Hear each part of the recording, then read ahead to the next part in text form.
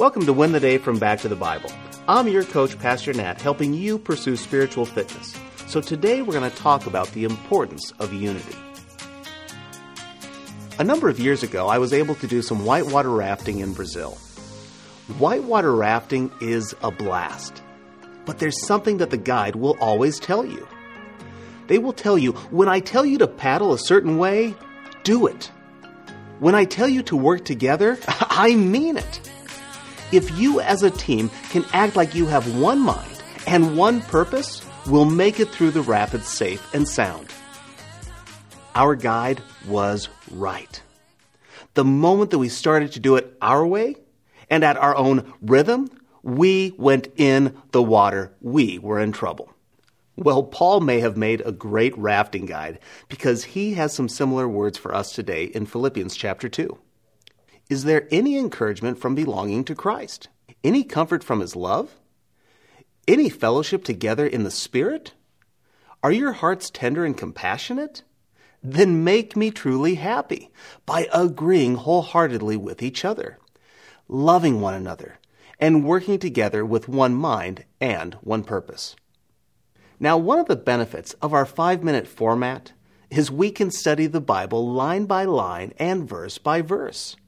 But one of the problems is we can forget the surrounding text or context of what Paul has been saying. So as a reminder, in the last few verses, Paul has encouraged these believers to live as citizens of heaven while on earth. But when they're doing this, do it with unity, one mind and one spirit. And that's where we pick it up here in Philippians chapter 2. Now, what the translation misses is the word therefore. Well, because of this reality of what Paul has just said, then we should look forward to and pursue encouragement in Christ, comfort in his love, fellowship in the Spirit, and tender and compassionate hearts. When we are unified as the true church, these things are the fruits. But when our minds and our spirits are not united, the church is weakened. Then we find in verse 2, Paul provides 4 essential marks of spiritual unity. He says, being of the same mind, maintaining the same love, united in spirit, and intent on one purpose.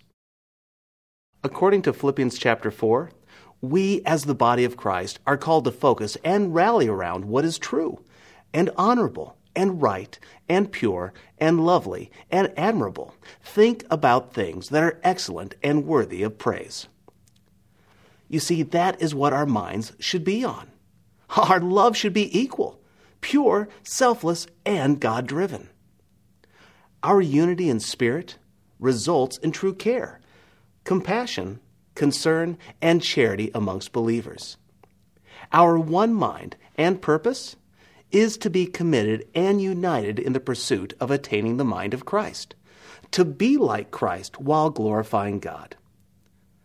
What Paul has challenged us is no small task. That task is unity of mind and spirit. Friend, this is only possible when we live by the power of his Spirit. So here's my challenge for you today.